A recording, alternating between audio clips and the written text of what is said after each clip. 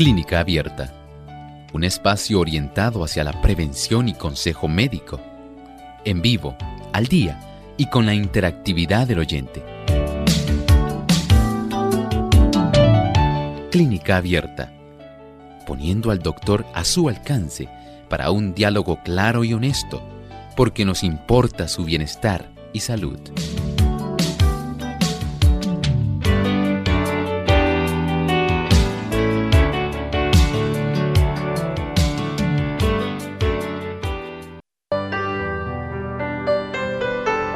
Es una afección en la cual el sistema inmunitario crea por error anticuerpos que atacan los tejidos del cuerpo.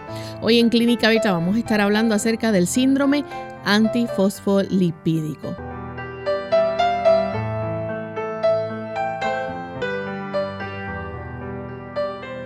Un saludo muy especial a todos nuestros amigos de Clínica Abierta. Nos sentimos muy felices de poder compartir con ustedes en esta hora, en este espacio de salud, el que ustedes han hecho su favorito.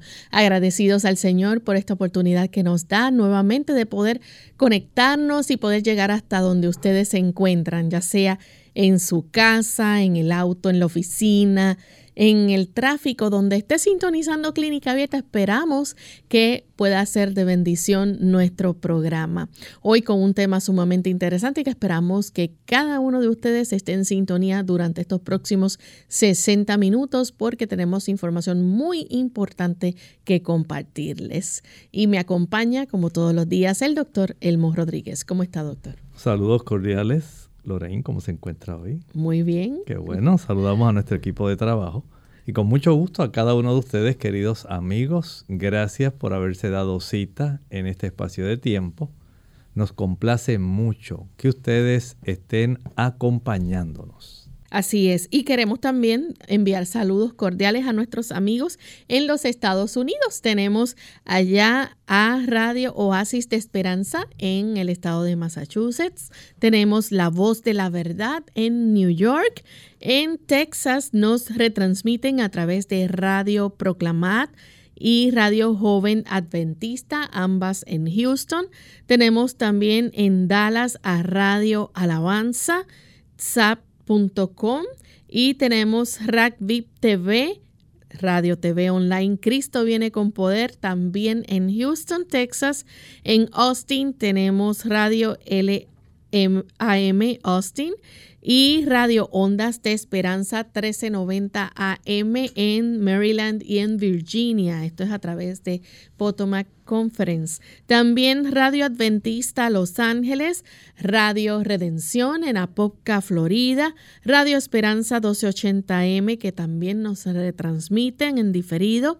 Tenemos Radio Perla 890AM en Meridian, Idaho. También Hendersonville en North Carolina.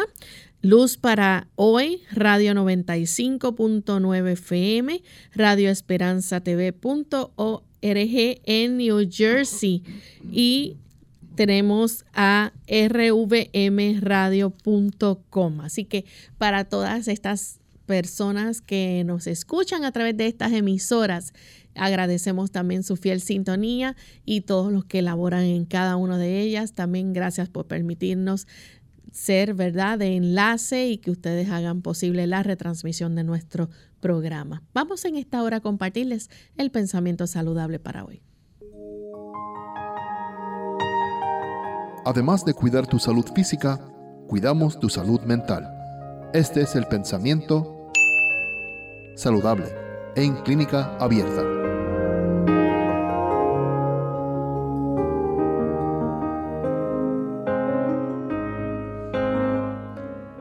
No se debe alentar a los inválidos a que permanezcan inactivos. Cuando ha habido mucho exceso de alguna actividad, el descanso completo por algún tiempo prevendrá a veces una grave enfermedad. Pero al tratarse de inválidos crónicos, raras veces se impone la suspensión total de la actividad.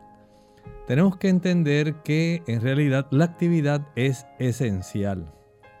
Todos nosotros necesitamos actividad física. La actividad física facilita esa circulación de la sangre, Circulación que alimenta a todos los tejidos gracias al transporte de oxígeno, de nutrimentos y a la extracción de aquellas sustancias que ya no son útiles. Si nosotros tenemos una circulación activa, entonces tendremos una buena salud, pero de no ser así, lamentablemente enfermaremos. Bien, con esto en mente vamos entonces a comenzar nuestro programa. Pero como las últimas ocasiones, hoy queremos nuevamente lanzar un desafío a todos nuestros amigos oyentes. Y ese desafío es que vamos a estar, ¿verdad? Compartiéndoles en este momento es si usted está en riesgo de desarrollar trombosis o algún tipo de embolia pulmonar. A ver si el doctor nos puede compartir. Entonces, ¿cuál sería la posible respuesta? Doctor, ¿cuáles son las alternativas para nuestros amigos escoger? Muy bien. Usted quiere saber si usted está en riesgo de desarrollar una trombosis venosa profunda o una embolia pulmonar. Y noten bien cada una de las opciones que tiene. Si usted está obeso, eso facilita que usted desarrolle trombosis venosa profunda y embolia pulmonar. Si usted ha tenido una cirugía reciente, ¿será eso un motivo también para que usted pueda desarrollar una trombosis venosa profunda o una embolia pulmonar? Si usted fuma, ¿será esa la causa por la cual usted puede desarrollar una trombosis venosa profunda o una embolia pulmonar o cualquiera de las anteriores? Así que usted tiene la opción de decirnos qué es lo que usted sospecha que puede facilitar el que usted desarrolle una trombosis venosa profunda y o una embolia pulmonar. Estar obeso, de haber tenido una cirugía recientemente, fumar o la letra D, cualquiera de las anteriores. Usted tiene la opción. Díganos, llámenos, denos su nombre, díganos de qué país nos está llamando y díganos cuál es la opción correcta. Recuerden que hoy es el desafío de Clínica Abierta. Hoy es el reto saludable. Usted debe comunicarse y decirnos, bueno, yo creo que la A, el estar obeso, es la respuesta. Bueno, yo creo que es la B, haber sufrido una cirugía recientemente. Otro dirá, yo pienso que es la C, fumar. El fumar. Y otro dirá, pues yo creo que es la D, cualquiera de las anteriores. Pero solamente hay una opción y usted elegirá la que usted entiende que es la contestación correcta. Por eso, usted puede llamarnos. ¿A qué teléfono, Lorena? Al 787-303-0101 y nos va a dejar su respuesta, su nombre y su país con el técnico que estará atendiendo sus llamadas, el señor Arti López. Pero también queremos recordarle a aquellos amigos que nos siguen por las otras plataformas digitales como el Facebook Live y también el chat de nuestra página web. Pueden participar también escribiéndonos la contestación a través de estas plataformas. Recuerden mencionar también o escribir su nombre y el país de procedencia. Así que vamos a iniciar entonces con el tema del día de hoy. Síndrome antifosfolipídico. Doctor, ¿nos puede explicar de qué se trata esta afección? Bueno, esta afección es una afección autoinmunitaria. En este caso, tenemos una situación donde el sistema que nos debiera defender a nosotros, nuestro sistema de defensa. Y ese sistema de defensa es complejo.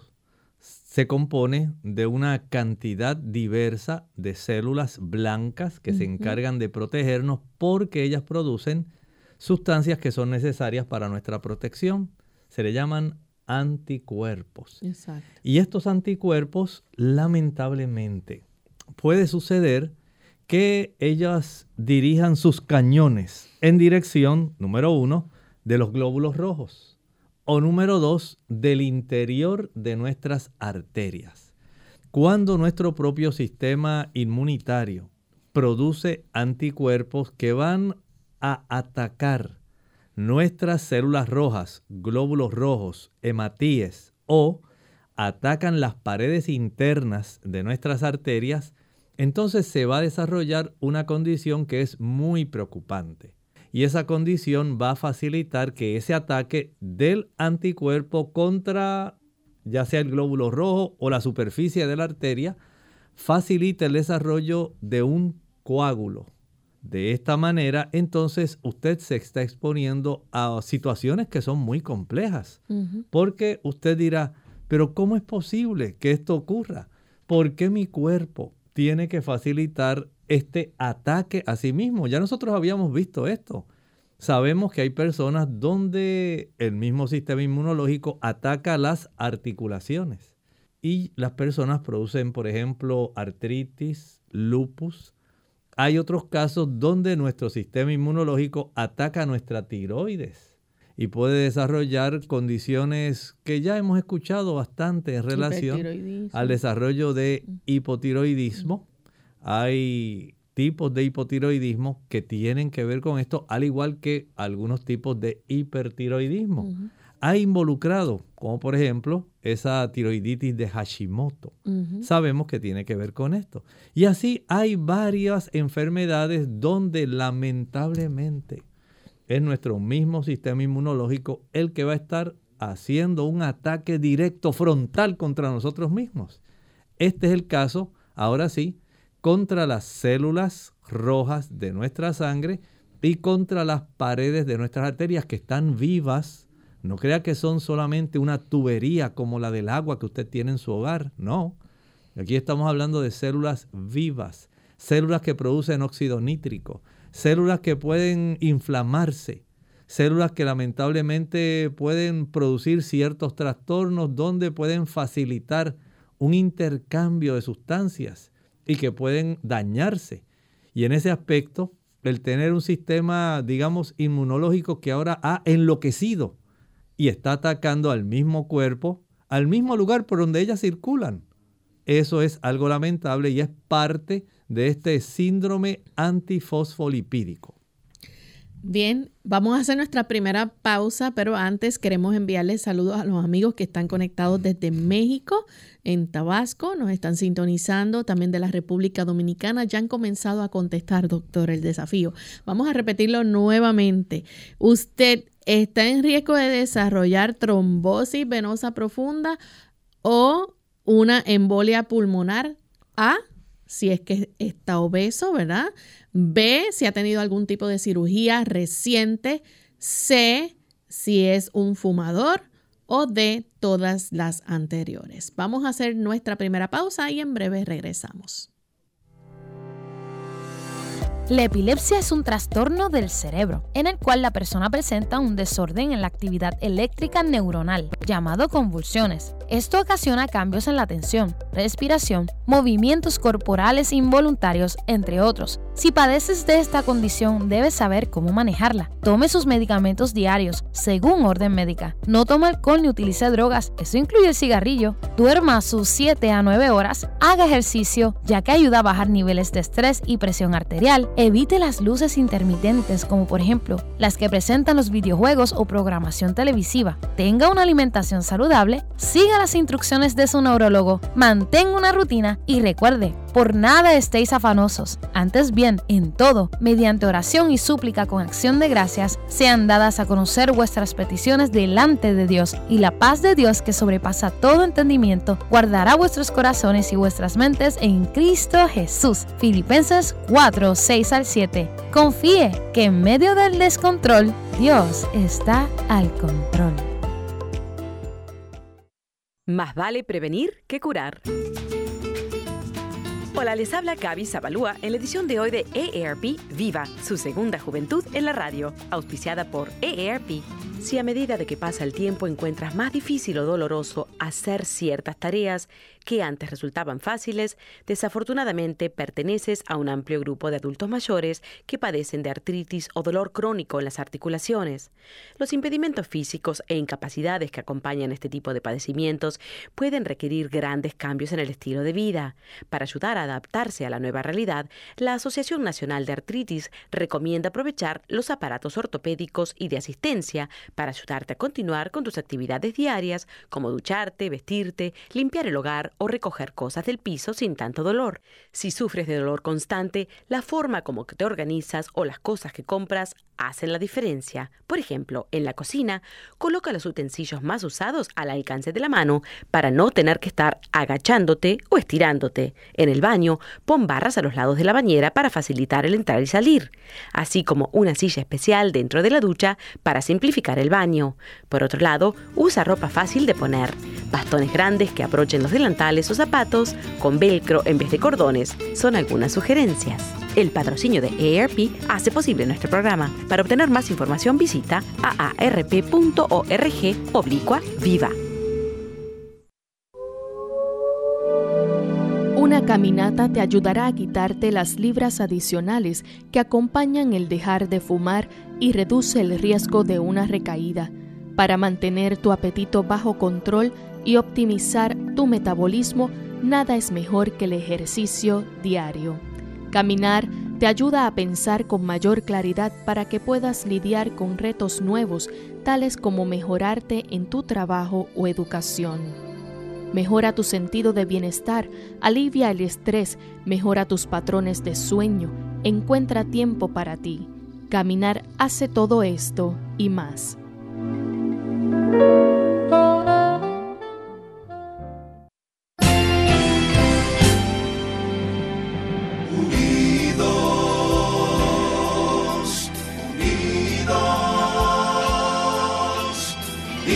Hacia el cielo, siempre unidos, unidos, unidos, en la testificación de la verdad, en la testificación de la verdad.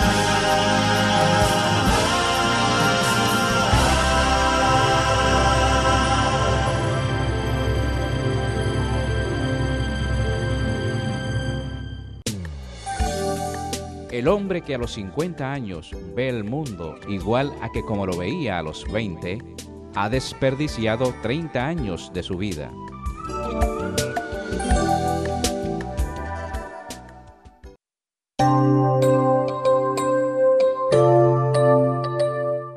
Ya estamos de vuelta en Clínica Abierta, amigos. Hoy estamos hablando con ustedes sobre el tema síndrome antifosfolipídico. Antes de la pausa, el doctor nos estaba explicando, ¿verdad?, que esto es una afección donde el sistema inmunitario, por error, crea unos anticuerpos que van a atacar los tejidos del cuerpo. Doctor, esta persona, por ejemplo, que va a sufrir este síndrome, va a presentar unos síntomas. Y esto tiene que ver quizás un poco ya con la coagulación de la sangre. Sí, definitivamente. Estamos hablando de que se puede presentar una variedad de problemas donde, digamos, si la persona sufrió algún tipo de desarrollo de coágulo en el cerebro, si lo ocurrió en las piernas, si esto ha ocurrido, digamos, en una dama embarazada, entonces hay situaciones que pueden desarrollar una gran complejidad y el cuadro clínico depende de cuán abundante sea este ataque inusual, porque esto no son cosas que se desarrollan normalmente en una persona. Estos son situaciones especiales. Estamos hablando de un proceso de ataque, un proceso de daño autoinmune. Y aunque no se sabe específicamente la causa, hay una relación en el haber sufrido infecciones previamente y en algunos casos se sospecha de que haya una relación genética. Pero sí, en términos generales, hay una serie de factores que pueden facilitar que este tipo de situación se desarrolle. Aunque no podemos decir que son la causa específica, sí hay factores que son bien contribuyentes para que lamentablemente esta situación se pueda desarrollar en un cuadro clínico. Y entonces, ¿qué síntomas vamos a ver entonces en una persona, por ejemplo, que empieza a desarrollar coágulos de sangre en las piernas, digamos? Bueno, las personas que, digamos, en la pantorrilla, que es el lugar más común de las extremidades inferiores donde se desarrolla un coágulo. Vamos a decir, estos coágulos se pueden desarrollar, número uno, tanto en las arterias como en las venas, en cualquiera de los dos. Ambos pueden dar lugar. En las arterias es más fácil porque se desarrolla, digamos, la placa de ateroma, y cuando esa placa de ateroma comienza a romperse, eso facilita que se desarrolle el coágulo. Pero también puede ocurrir, como en el caso de las venas, que se desarrolle una irritación tal que facilite el desarrollo de un proceso de una trombosis venosa profunda. Hay trombosis que se pueden desarrollar en el sistema venoso superficial, pero las más preocupantes son las que ocurren en el sistema venoso profundo. Porque recuerden que el sistema venoso transporta sangre desde las extremidades inferiores, digamos desde las uñitas. Ahí que usted mira a través de la uña y ve que está color de rosa. La parte de abajo, si no se pinta las uñas, ¿verdad? Usted mira así y dice, mira, tiene color rosita. Eso que usted abajo, ese colorcito rosita, lo da la sangre que está circulando por debajo de esa uña. Y desde esa área comienza a ir ahora en dirección a la parte derecha del corazón esa sangre. Pero, digamos, si en la pantorrilla usted empezó a desarrollar de momento un gran dolor, y además de ese dolor se le pone la pierna bien caliente, y además de ponerse caliente se pone roja, y usted casi no puede caminar y casi no puede con el dolor que se ha desarrollado dentro de esa pantorrilla. Entonces ya usted tiene una sospecha de qué es lo que está ocurriendo. Y este tipo de situación es preocupante porque ahí usted está desarrollando en la pared de esa vena, en el sistema venoso profundo, está desarrollando un trombo. Si ese trombo se desprende, ya se convierte en un émbolo. Un trombo que se desprende, un coágulo que se está formando y se desprende, viaja. Y va a viajar en dirección a la parte derecha de nuestro corazón. Y como ustedes saben, esa vena cava inferior va a llevar a que la sangre entre directamente en el atrio derecho. El atrio derecho pasa ese coágulo directamente al ventrículo derecho, pero el ventrículo derecho lo va a tirar a la circulación pulmonar. Y va a llegar a nuestros pulmones. Y ahí va a llegar a nuestros pulmones y se desarrolla una embolia pulmonar. Vean que inició en un lugar, si se desprende, puede dar lugar a una embolia pulmonar que originalmente no se desarrolló en el pulmón. El problema se desarrolló en las pantorrillas. Un ataque anormal del sistema inmunológico atacó las paredes del sistema venoso profundo, se fue desarrollando poco a poco un trombo, se desprendió, un coágulo viajero, un émbolo, llega al corazón, circula dentro del corazón y va en dirección hacia la circulación pulmonar, desarrollando una embolia pulmonar. Así que en el caso, digamos, de la pierna, donde se ha desarrollado una trombosis venosa profunda, ahí tenemos dolor, hinchazón, enrojecimiento y la persona casi no puede caminar por el dolor tan exquisito que se ha desarrollado en ese lugar. Por lo tanto, aquí ya tenemos los síntomas relacionados a la trombosis venosa profunda. Pero los coágulos de sangre en las piernas no son el único factor. Por ejemplo, ahí, digamos, cuando la dama sufre algún aborto, ¿puede ser otra razón para esto? Bueno, dentro de las causas para el desarrollo de aborto espontáneo, aquí podemos también encontrar que se puede desarrollar un proceso donde el sistema inmunológico está afectando precisamente las vellosidades donde se ancla la placenta a la pared del útero. Y como ustedes sabrán, esto puede desarrollar este síndrome antifosfolipídico. Puede facilitar que al desarrollarse una gran cantidad de estos coágulos, se pueda sufrir entonces un aborto espontáneo. Sabemos que hay otras causas como una preeclampsia, una hipertensión que ha estado totalmente descontrolada, y hay un antecedente de aquellas damas que han padecido ya parto prematuro. Pero el síndrome antifosfolipídico, que se puede desarrollar espontáneamente, puede afectar a una dama y facilitar que se desarrolle entonces este problema de un aborto espontáneo repetido o una muerte fetal intrauterina. El feto muere mientras está ahí siendo cobijado por el útero materno. Ahí puede morir sencillamente porque ocurrió esta situación en una dama embarazada.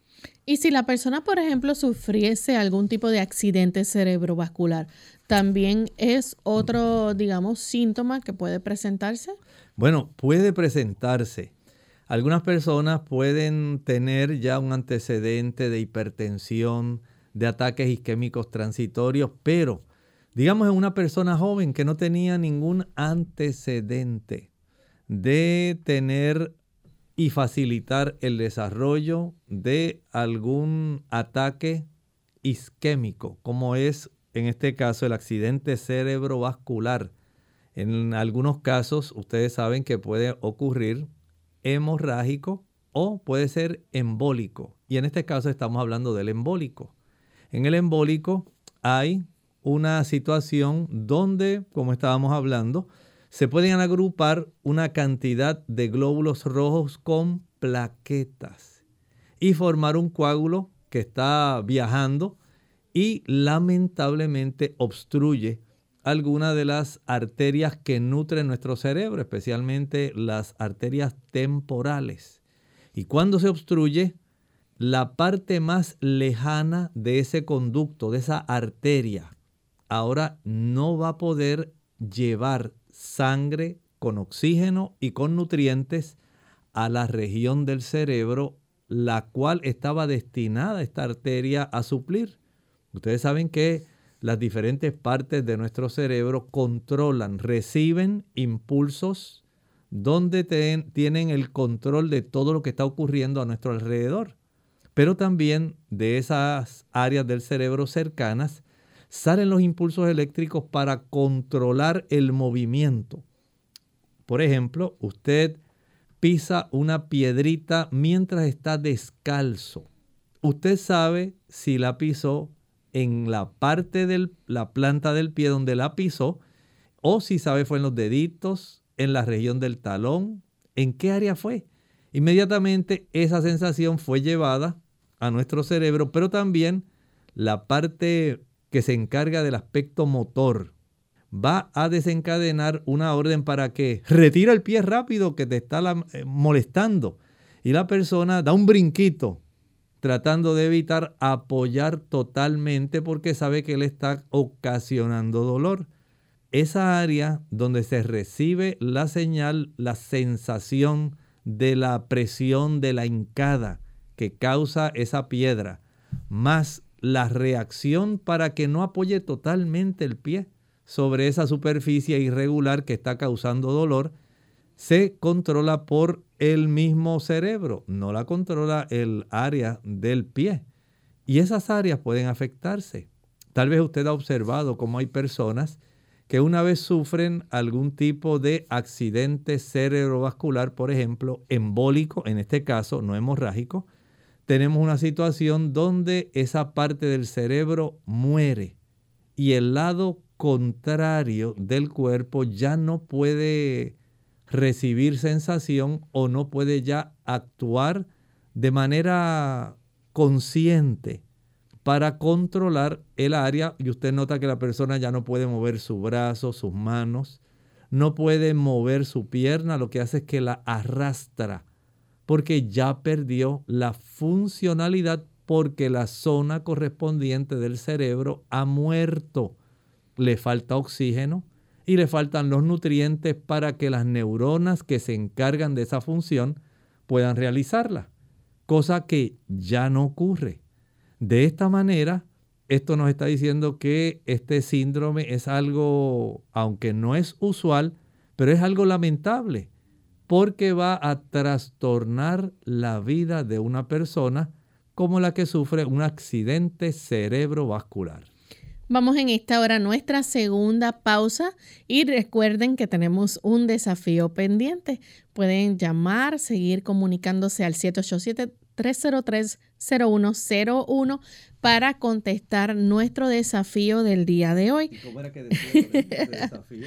Sí, rapidito le decimos. La pregunta es, ¿verdad? Si usted está en riesgo de desarrollar una trombosis venosa profunda o una embolia pulmonar. A, si está obeso. B, si ha sufrido algún tipo de cirugía reciente. C, si es un fumador. O D, ¿verdad? Todas las anteriores. Así que usted va a seleccionar cuál es la respuesta correcta. Nos llama al 787-303-0101, nos da su nombre, lugar de procedencia, su país y nos dice la contestación a la pregunta. Y aquellos amigos que están a través de las redes también nos pueden escribir ahí en la plataforma y nos dejan saber su contestación y su información. Así que volvemos luego de estos breves mensajes. Los beneficios de la vitamina B2 o riboflavina. Esta vitamina hidrosoluble es vital para el crecimiento e importante en la reproducción celular y ayuda a producir glóbulos rojos sanos. Mantiene además la buena salud de la piel, las uñas y el cabello. Incluso es muy probable que ayude a la memoria, ya que las personas mayores que tienen niveles normales de vitamina B2 mantienen vivos sus recuerdos. La enfermedad de válvulas cardíacas es más común de lo que usted o su doctor pueden pensar, especialmente a medida que se envejece. Es algo serio, pero tratable con un diagnóstico adecuado. Si usted o un ser querido experimenta dificultad para respirar, fatiga, presión o rigidez en el pecho, mareos o desmayos, discútalo con su doctor y solicite un ecocardiograma para ser diagnosticado a tiempo y disfrutar la mejor calidad de vida. Más información en askforecho.com. Esto es ASK, el número 4, SHO.com.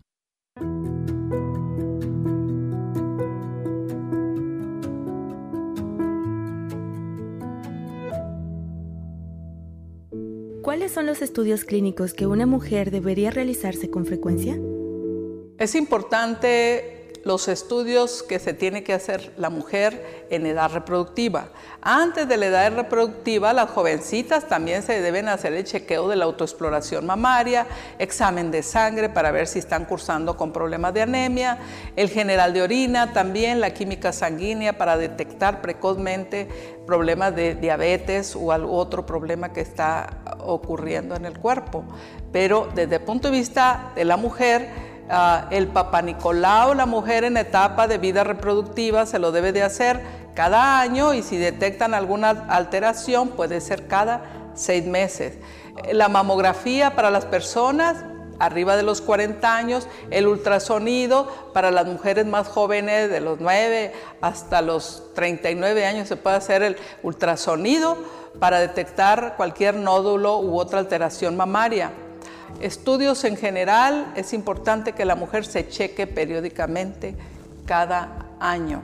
Aunque usted no tiene síntomas, se pueden hacer otros estudios más para adelante. Por ejemplo, la mujer de la edad mayor, la densitometría ósea para ver si hay osteoporosis.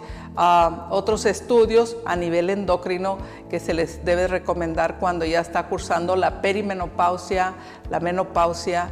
Damitas, mujeres en general, es importante que Consideremos que nuestro cuerpo es muy valioso. Es valioso para Dios, es valioso para nuestro esposo, para nuestros hijos. Queremos damas, mujeres saludables para esta sociedad.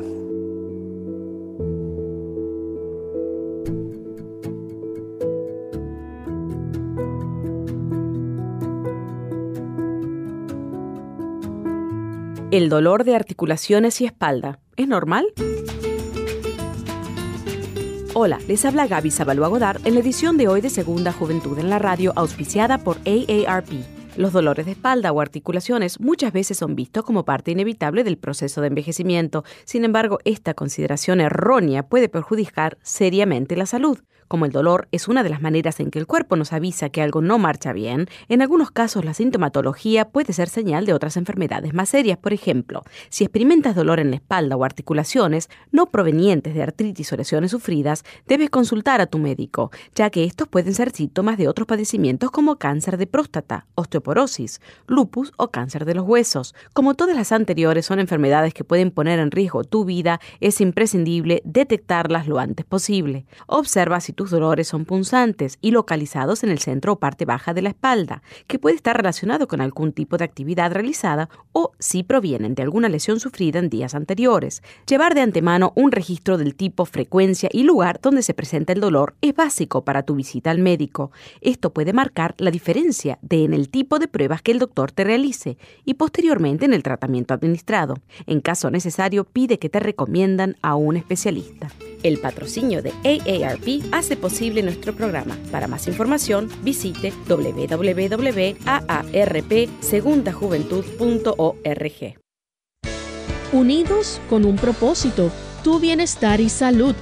Es el momento de hacer tu pregunta llamando al 787-303-0101 para Puerto Rico, Estados Unidos 1866-920-9765 y llamadas internacionales al 787-763-7100 o al 787-282-5990. Clínica Abierta, trabajando para ti.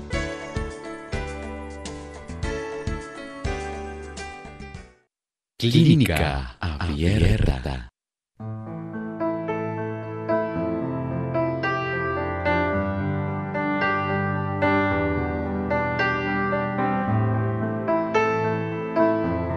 De desarrollar una trombosis venosa profunda o una embolia pulmonar si A. Usted es una persona obesa. B. Si usted ha tenido una cirugía reciente. C. Si usted fuma. Y D. Cualquiera de las anteriores. Recuerde, usted está en riesgo de desarrollar trombosis venosa profunda o embolia pulmonar. Usted sencillamente llame. ¿Cuáles son los teléfonos, Lorraine? Bueno, los mencionamos durante la pausa, pero nuevamente los repetimos, 303-0101. Pero queremos recordarles a nuestros amigos, ¿verdad?, que aquellos que están por las redes también pueden escribirnos en las plataformas y decirnos cuál es la contestación y el país de donde se comunica. Tenemos personas ya que nos han ido contestando de la República Dominicana, de Venezuela. Hay personas de México, así que saludamos a todos aquellos que están conectados. Doctor, hemos hablado antes de la pausa, ¿verdad?, de los diferentes síntomas que se pueden ver a través de cuando hay un síndrome, ¿verdad?, antifosfolipídico. Pero hemos visto que se pueden formar coágulos de sangre en las piernas. También hemos visto que a través de los abortos espontáneos pudiera darse, pero no es lo único. También la persona puede sufrir un accidente cerebrovascular.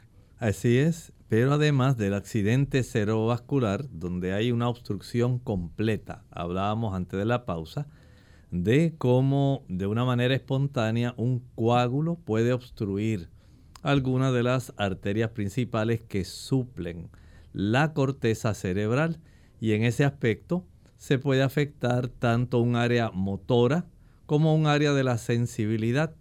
Y esto puede dar lugar a que haya entonces una pérdida de funciones. Pero además de eso, Lorraine, puede esto ocurrir de una manera parcial. es decir, un ataque isquémico transitorio. Aquí tenemos tan solo que ha ocurrido súbitamente, pero de una manera muy leve, ese coágulo que el cuerpo, por su tamaño, ha logrado disolver y se recupera la funcionalidad de la región del cerebro que fue afectada, cosa que no ocurrió en el accidente cerebrovascular. En este ataque isquémico transitorio, debido al tamaño tan pequeño de este tipo de émbolo, de este coágulo que ahora obstruyó, pero que fue remodelado rápidamente, disuelto, y se produjo la regularización de la circulación a la zona del cerebro que inicialmente fue afectada, pues la persona recupera nuevamente tanto el aspecto de las funciones que recogen información de nuestro entorno, pero también logran recuperar otra vez la funcionalidad de las extremidades. Y en ese sentido, entonces la persona afortunadamente va a tener de una manera que sea transitoria un problema, pero que se resuelve, no como en el accidente cerebrovascular donde resultó en un daño permanente. Y también entonces la persona, por ejemplo, pudiera presentar algún tipo de sarpullido. Bueno, a veces este tipo de situación ocurre que se desarrolla en diferentes pequeños microcoágulos que van a obstruir muchas partes, especialmente de nuestra piel. Y esto puede facilitar que se desarrolle un picor generalizado, pero también hay cambios en la piel que se van a desarrollar, cambios de coloración y de distribución de cómo se observa la piel. A veces parecida como a una red, se desarrolla un entramado en esa área dependiendo de la zona que fue afectada. Vean entonces que hay una serie de situaciones que van a estar manifestándose en algunos otros casos. Se pueden desarrollar complicaciones serias. Por ejemplo, se puede obstruir, digamos, las arterias renales y afectarse la función renal. Y esto ya son situaciones mucho más complejas. Vean que hay, de acuerdo al tamaño del coágulo, la ubicación del coágulo, la oportunidad de que se desarrollen complicaciones muy serias, como estábamos viendo hace un rato en el caso de un desarrollo de un aborto espontáneo, en el caso de una muerte fetal intrauterina.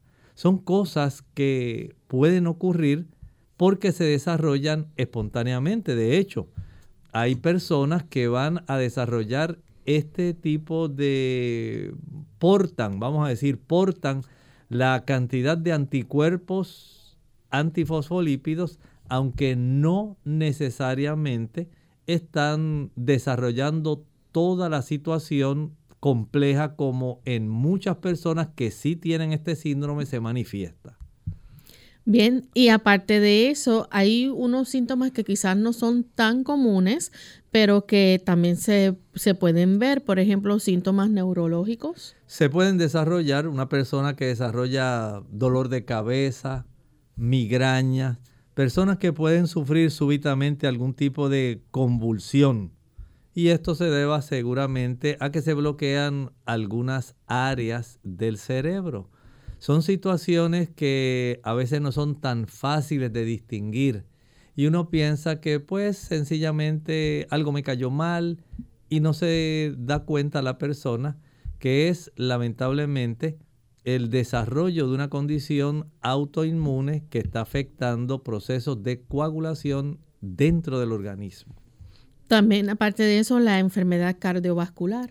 Bueno, sí. Este tipo de situación de síndrome antifosfolipídico, según puede afectar no solamente la agregación de los glóbulos rojos con las plaquetas, puede también alterar, dijimos, la superficie de los vasos arteriales, pero no olviden que también puede afectar las válvulas del corazón. Las válvulas del corazón son vivas. ahí hay tejido que tiene un recubrimiento que puede ser también atacado por estos anticuerpos, y esto puede producir trastornos en cuanto a la calidad del cierre de estas válvulas, lo cual entonces va a facilitar que las válvulas ya no cierren adecuadamente y vayan poco a poco deteriorándose a consecuencia del ataque de estos anticuerpos a la superficie del endotelio que cubre a estas válvulas. Y en cuanto al recuento bajo de plaquetas, puede ocurrir esta situación que médicamente se le llama trombocitopenia. Y en este caso, digamos, hay tanta cantidad de plaquetas que se están utilizando para formar coágulos que el resto de la sangre prácticamente queda sin tener a su disposición plaquetas, lo cual facilita que si usted se está cepillando su dentadura muy vigorosamente, pueda producir algún tipo de laceración que ahora, al no tener las suficientes plaquetas para desarrollar un pequeño coágulo que pueda cerrar ese vasito que va a sangrar, ahora usted lo que hace es que sangra abundante y copiosamente. Otras personas pueden desarrollar vómitos de sangre. Otras personas pueden tener sangrado a nivel urinario, sangrado en el sistema, digamos, gastrointestinal. Son sangrados por deficiencia de plaquetas porque las plaquetas se concentraron y formaron coágulos en otros lugares. Tenemos una llamada, en esta ocasión la hace Rosa de la República Dominicana. Adelante, Rosa. Pues buenos días, ¿cómo están? Buen día. Pues les saluda de Santo Domingo, Rosa. Pues yo soy una señora de 70 años. Pues soy hipertensa, tengo una púrpura en la sangre, siempre tengo la plaqueta de 100 para abajo. Tengo un problema ahora mismo, tengo como 3 meses acostada porque tengo un problema en la columna, un desgaste en el cuello y una hernia y 2 hernias abajo. Y un dolor fuertemente en la espalda de la columna. Quisiera que el doctor si me puede dar algo para el dolor, para los dolores en la espalda. Y en el muslo arriba, pues tengo los huesitos que están pegados y eso me produce mucho dolor. Lo escucho por el radio. Muchas gracias. Mire, entendemos que hay personas que tienen algunos trastornos parecidos, como la púrpura trombocitopénica idiopática.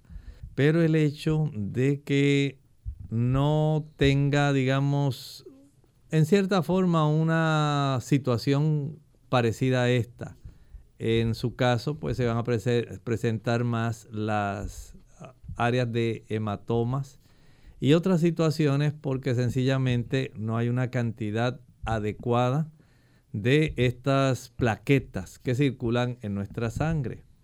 En el caso suyo de los dolores que está presentando en sus extremidades, lo mejor sería aplicar alguna cantidad de compresas frías y calientes.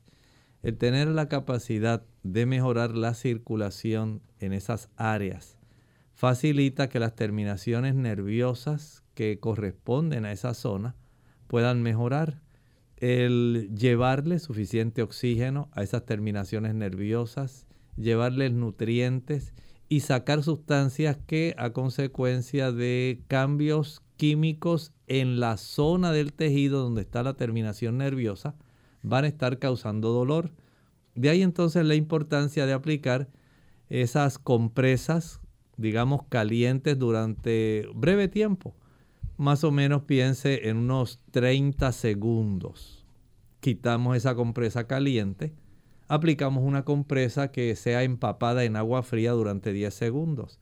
Regresa nuevamente a la aplicación de la compresa caliente 30 segundos, alterna con la aplicación de una compresa fría 10 segundos. Vuelve otra vez, caliente 30 segundos, fría 10 segundos, caliente 30 segundos, fría 10 segundos. Esto lo puede hacer 5 o 6 veces y esto va a facilitar una irrigación sanguínea más eficiente y va a ayudar para que esas zonas puedan reducir la cantidad del dolor. Bien, ya tenemos otras personas contestando, doctor. Ana Iris, por ejemplo, de la República Dominicana, nos dice que la contestación es la D, cualquiera de las anteriores. El Cita también de la República Dominicana contestó el desafío y dice también la D, todas las anteriores, cualquiera de las anteriores. Teníamos a través de el Facebook, no sé si ahora me lo pueden mostrar, había una persona también que había de República Dominicana, Venecia, también contestó el desafío. Ella dice que la respuesta es la D. Y yo entiendo que es la respuesta correcta, porque en realidad cuando nosotros podemos analizar cuáles son los factores predisponentes, sí hay que tomar en cuenta, número 1, el tabaquismo. Usted tiene una mayor probabilidad en desarrollar problemas de coagulación intravascular dentro de su sistema circulatorio, ya sea afectando los glóbulos rojos como las paredes. Si usted fuma, recuerde que el cigarrillo, cuando usted lo enciende, se van a desarrollar cerca de 7,000 venenos diferentes. ¿Y usted cree que esos venenos no van a afectar la parte interna del sistema circulatorio? Ciertamente le afectan. Así que ahí ya tiene una causa. El otro es si usted lleva mucho tiempo acostado en cama. Al usted estar comprimiendo las extremidades inferiores principalmente, la sangre circula más perezosamente. Y de esta manera es más fácil que ocurra éstasis venoso, dando lugar a la formación de trombos en el área de las extremidades inferiores. El haber sido expuesto a una cirugía, usted se ha dado cuenta de cómo después de la cirugía los cirujanos animan a las personas para que se levanten y salgan a caminar al pasillo ahí del área del hospital, del piso donde se encuentran. Ellos no desean complicaciones, no quieren que se desarrollen embolias pulmonares. Igualmente la terapia hormonal o de pastillas anticonceptivas. Ustedes saben que esto aumenta la cantidad de densidad sanguínea y facilita coagulación. Por lo tanto, hay que ser muy cuidadosos las damas que están en ese proceso de evitar quedar embarazadas o regular sus hormonas. Sean muy cuidadosas, revísese porque tiene una mayor probabilidad en desarrollar coágulos. El cáncer también, la enfermedad renal, son situaciones que pueden estar propiciando el que las personas puedan desarrollar estas condiciones que son sumamente preocupantes. Igual cuando usted no toma suficiente agua, que se pone la sangre más espesa, el tener una mayor cantidad de plaquetas, o sea, que hay una serie de factores que usted puede evitar y puede evitar entonces dar lugar a complicaciones como a una trombosis venosa profunda, a una situación como accidente cerebrovascular. Evite complicaciones, usted merece estar saludable. Tenga en cuenta todo lo que hemos hablado y por la gracia de Dios haga lo mejor para usted. Bien amigos, se nos ha acabado el tiempo. Agradecemos a todos por la sintonía que nos han brindado y les invitamos a que mañana nuevamente nos acompañen. Vamos a estar en nuestra edición de preguntas donde usted puede hacer su consulta, no importa de qué tema. Así que pueden llamar y participar o escribirnos a través de las plataformas. Vamos entonces en esta hora a cerrar nuestro programa con este pensamiento bíblico para meditar. En el libro de Apocalipsis, los versículos 1 y 2 dice así: Vi un ángel que descendía del cielo con la llave del abismo y una gran cadena en la mano, y prendió al dragón, la serpiente antigua que es el diablo y Satanás, y lo ató por 1000 años. Miren la secuencia. En el capítulo 19 veíamos cómo había una situación donde se logró obtener la victoria sobre aquella ramera, aquella falsa religión que se había intervenido con el Estado y había engañado a muchas personas, pero el Señor logra redimir a aquellos que le son fieles y que salen victoriosos porque no adoraron ni a la bestia ni a su imagen. Y ahora tenemos entonces cómo el Señor se encarga de dar también su merecido al originador del pecado. La Biblia lo identifica, la serpiente antigua. Esto nos habla del Edén. Desde Apocalipsis nos hace recordar el Génesis. La serpiente antigua que se llama Diablo y Satanás. No crea que el diablo es una fantasía, es un mito o algo que la gente se inventó para justificar el mal y que el mal debe armonizar con el bien y es una lucha continua, ¿no? No crea eso. Hay una causa original. El mal tuvo su origen en ese ser que la Biblia identifica a Dios hizo perfecto, pero de una manera misteriosa. Albergó en su corazón pensamientos incorrectos que lo llevaron a acciones incorrectas. Esto ha traído todo lo que está a nuestro alrededor, todo lo que está incorrecto. El sufrimiento, la enfermedad, el dolor, la muerte. Pero él también recibirá su merecido. Veamos qué más continúa desarrollándose según se abra este capítulo 20 del libro de Apocalipsis. Bien, amigos, hemos llegado al final de esta edición. Agradecemos a todos por la sintonía y les esperamos mañana a la misma hora y por la misma frecuencia. Con mucho cariño compartieron el doctor Elmo Rodriguez Sosa y Lorraine Vázquez. Hasta la próxima.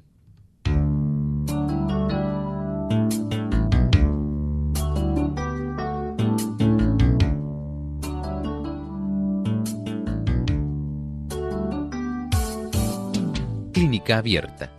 No es nuestra intención sustituir el diagnóstico médico. Antes de poner en práctica cualquier consejo brindado en este programa, usted debe consultar con su médico. Hasta la próxima.